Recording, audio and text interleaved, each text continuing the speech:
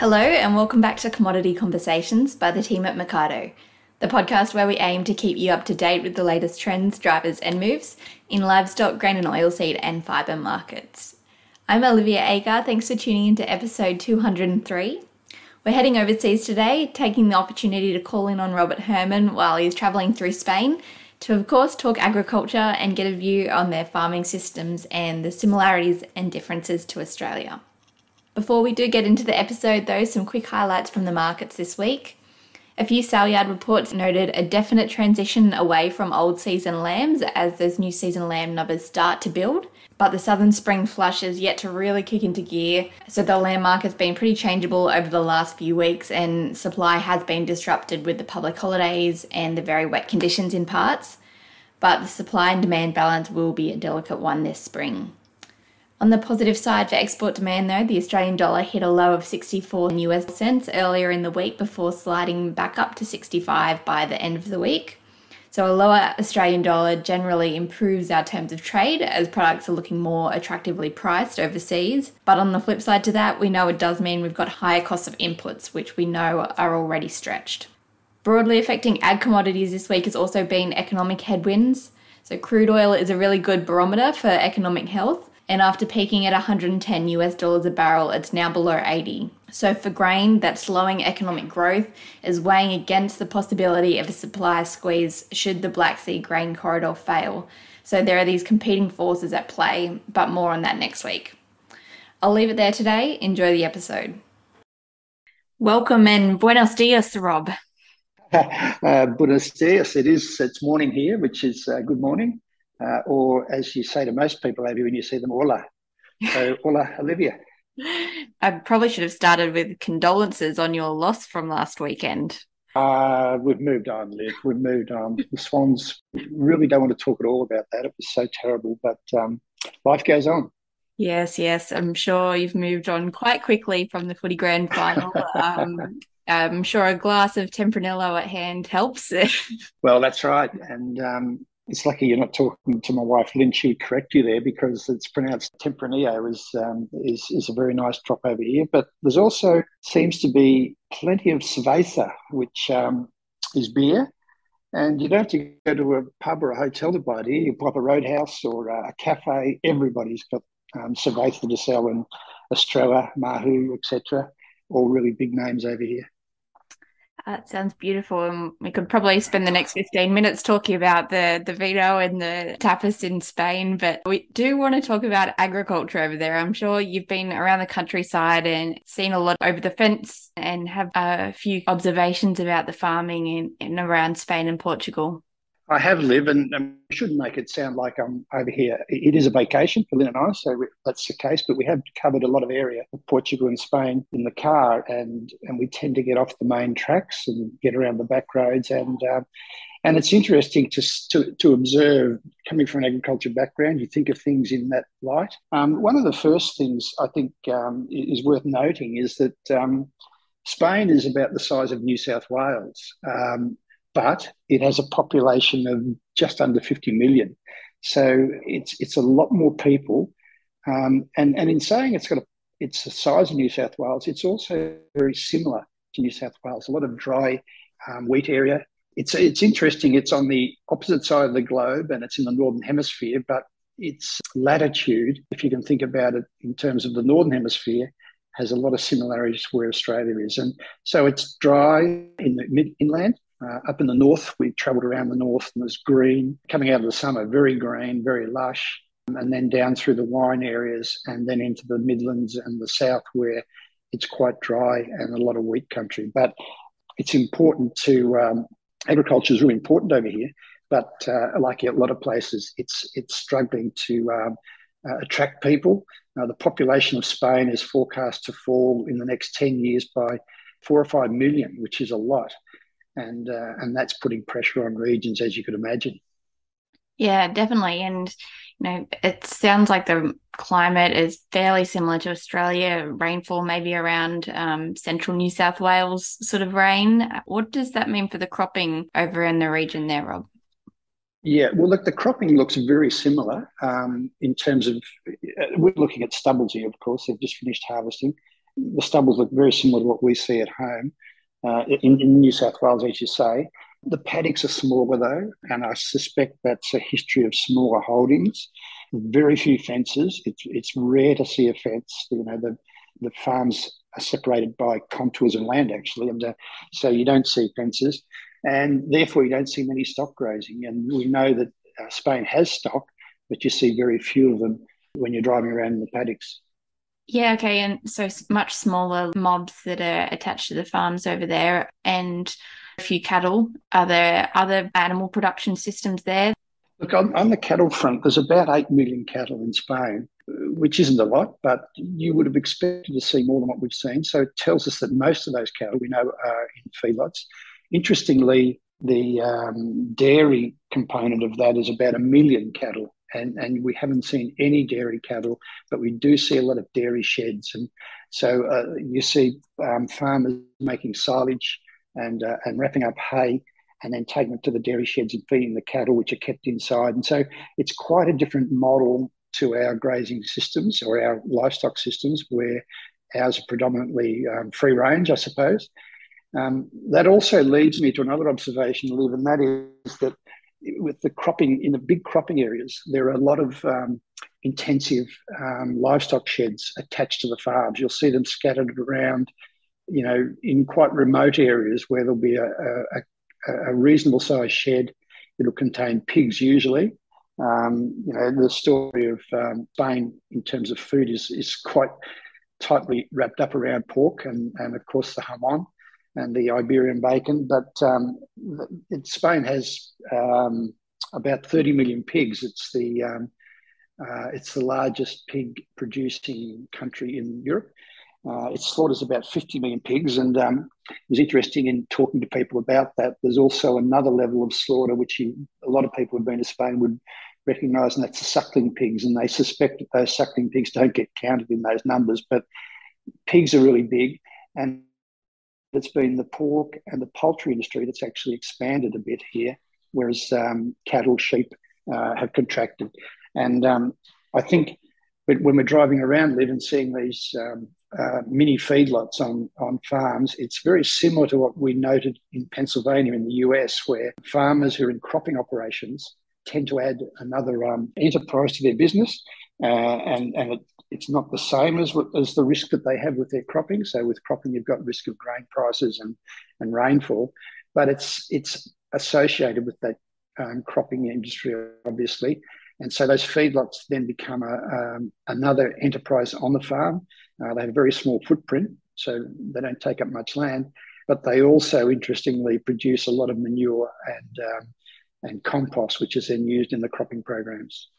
So you spoke there, Rob, about some of the good outputs of those intensive farming systems, but I can imagine there would also be some concerns about some of the other outputs with groundwater contamination from excess nutrients. Is that a problem that you've been seeing or hearing over there? Yes, it is. And it's worth noting that in the past 10 years, the numbers of farmers in Spain have fallen by 70,000. So the same area of farms, but less farmers. So the farms are getting bigger. And those bigger farms are trying to produce more and be more efficient, as we know farmers all around the world are. At the same time, that nutrient waste, or the compost, manure, call it what you like, is a challenge. And look, we know that, I mean, it's interesting, you travel around here and you see areas where they have houses that were built, 1,000 years ago. So people have been around here a long time. And I suspect that those industries that are producing the intensive industries that are producing waste that has to be disposed of have just traditionally thrown it out on the pastures. The crops have grown, and there hasn't been much science to it. But that's causing some problems. There's one area that's noted here where they've got serious groundwater problems with nitrogen and other minerals and nutrients getting into the water. And so there's not so much the regulation push, but there's a push from government to try and help these industries build sustainable systems. And it's also, interestingly, as we know, with the climate concerns, that there's a lot of talk about capturing the gases from piggeries and managing those gases so that we're not damaging the climate. So all that's a challenge, especially when you've got really established industries and change is slow, but that's a challenge. I think, though, and you look at the challenges, but you also have to note the opportunities. And I think an opportunity that I want to sort of explore a bit more when I get back with some of our clients is this opportunity of adding value add businesses to grain operations. There's a bit to be said for that, Liv, because it as I said before, it diversifies your risk. You might don't have the same risk attached to the new enterprises as you would to a grain enterprise. And you're also creating the opportunity to build further value without having to buy more land. And we know the cost of land has been going up pretty strongly in the last few years.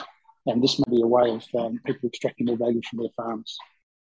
Yeah, it's interesting because, as you pointed out, in general terms, Australian farmers diversify by mixing their enterprise with cropping cattle or sheep, or by buying in diverse geographies to spread climate and production risk. But we haven't really seen those intensive animal operations alongside cropping enterprises. No, it hasn't. We've noticed in some of the more reliable rainfall areas where more pulses are being grown.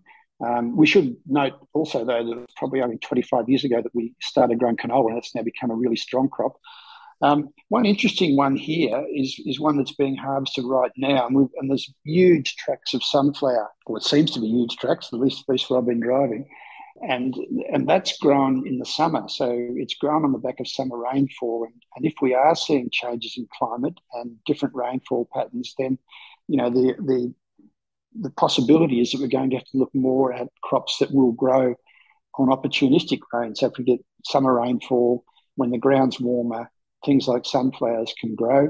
I know the crops here look pretty good, and they're in areas that are very dry. They're not irrigated. So, the crop does grow in dry land areas. One challenge, I know our farmers would be thinking about this already, one challenge for us would be the fact that we have a lot of native birds, so cockatoos and galahs and things like that would probably pose a challenge for sunflowers. I'm sure they would love them, whereas over here, that's not a problem. I know I said I wasn't going to talk about tapas, but I'm going to backflip on that. And let's just switch for a moment to the Spanish consumer. What have you noticed as far as food and consumption trends? Well, there's no doubt that it's like a lot of countries, it's becoming more and more cosmopolitan. So the food you see in restaurants is more of the the general global food. So things like lamb and beef are more and more being seen on the menus. And I was looking at, after I saw the statistics in Spain, I had a look at the statistics for Europe, and the same trend is happening where, livestock numbers, especially sheep, are in decline. So that gives us an opportunity in Australia to continue to build on those markets. It's also interesting over here, Liv, that Spain's been through some really tough times over the centuries, whether it was invasions or civil wars or whatever, and the people here had to be quite resourceful to survive. And there's no doubt that they make use of every piece of the of meat of the animal. So you'll see things like tripe stews and pig's ears and snouts and all sorts of things on the menu. They're now being considered as local dishes, more as a not a curiosity, but as a tradition, I suppose. But there's certainly a growing population here that's becoming very similar to our people, our young people. It's also interesting, when we go to a restaurant, we're keen to try and speak Spanish to the people in the restaurant, but they're keen to try and speak English because they want to learn English. So there's more and more of that crossover of populations happening all the time. I'm not sure the same curiosity for tripe exists here, but that zero waste mentality has certainly grown. Yeah, and I think it's worth noting, we also travelled to Portugal, and Portugal's perhaps not quite as fortunate as Spain, but Spain is certainly a country that's moving ahead. Its economic activity's stronger. Portugal's still got a little way to go. It's a smaller population, only 10 million. But that said, Portugal is 10 million people in a state, in an area about the size of Victoria. So it's hard to come to terms with the numbers of people that are relying on on the food producing areas to sustain themselves. But over here, it's quite it's quite dense. I'm sure there are much more densely populated places in the world, but it does remind us that the important role Australia plays in providing food to far more people than we have as a population. Countries like Spain and France and Germany are all net importers, and just on the wheat side, even though it's a state, Portugal's the size of New South Wales, a lot of the country is not croppable. Produces about 6 to 8 million tonnes of wheat. But Liv, as you would know, and anyone else who's travelled to Europe would know, that everybody eats bread over here, and bread's on every menu. So the demand for grains, and especially flour from wheat seeds, is strong and likely to continue to require countries that have exporting surpluses to bulk up and fill the gaps in demand in these sort of countries. I think the reliance on our global food supply chains has rarely been as front of mind as it is now, and definitely seen that shift in focus to food security for many countries. That said, Liv, we're also seeing market volatility, and you're right about the underlying drivers. The big picture drivers are population and food security, but the volatility has been quite stark, especially in the last 2 months, and especially since I've been away. I've been noticing. I think we better focus on that next week. Yeah, I think so. Any news and developments with the war in Ukraine, just see the market retaliate, and that's been happening in the last week again. So I think you're right, Rob. We'll talk about it next week in more detail. Okay, well, great to talk to you, Liv, and all the best, and look forward to seeing you again back on Australian soil in a week's time. Sounds good. Thanks, Rob. Thanks for listening to another episode of Commodity Conversations.